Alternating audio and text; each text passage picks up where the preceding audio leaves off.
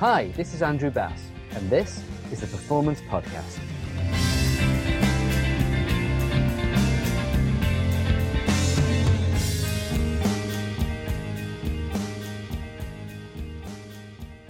Change is usually thought of as difficult and requiring enormous effort.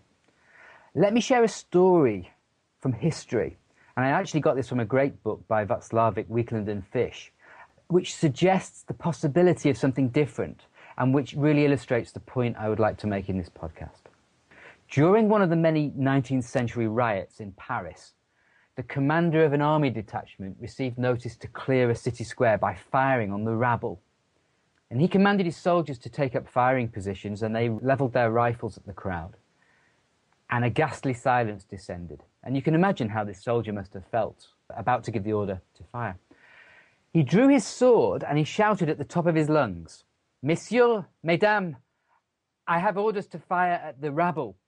But as I see a great number of honest, respectable citizens before me, I request that they leave first so that I can safely shoot at the mob."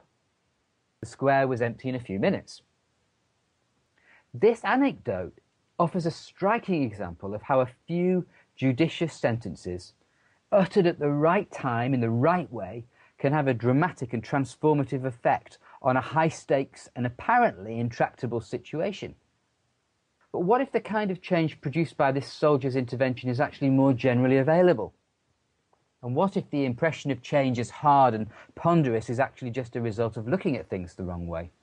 You know, I was fascinated to learn that Napoleon once said, "There is a moment in every battle at which the least manoeuvre is decisive and gives superiority, as one drop of water causes overflow."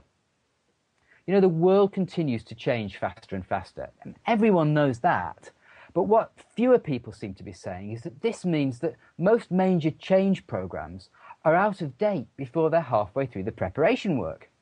We need new mindsets to deal with this.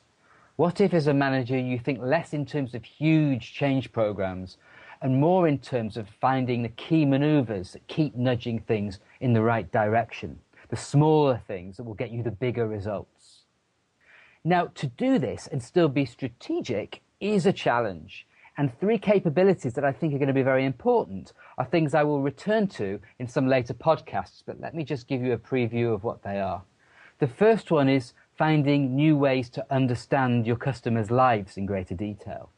Secondly, to understand how their lives are likely to evolve in response to trends.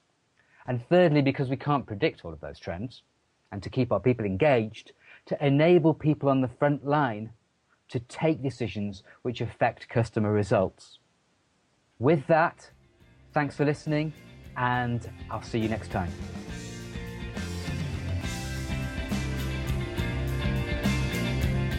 This has been the Performance Podcast with Andrew Bass. For more from me, visit my blog at www.bassklusker.com.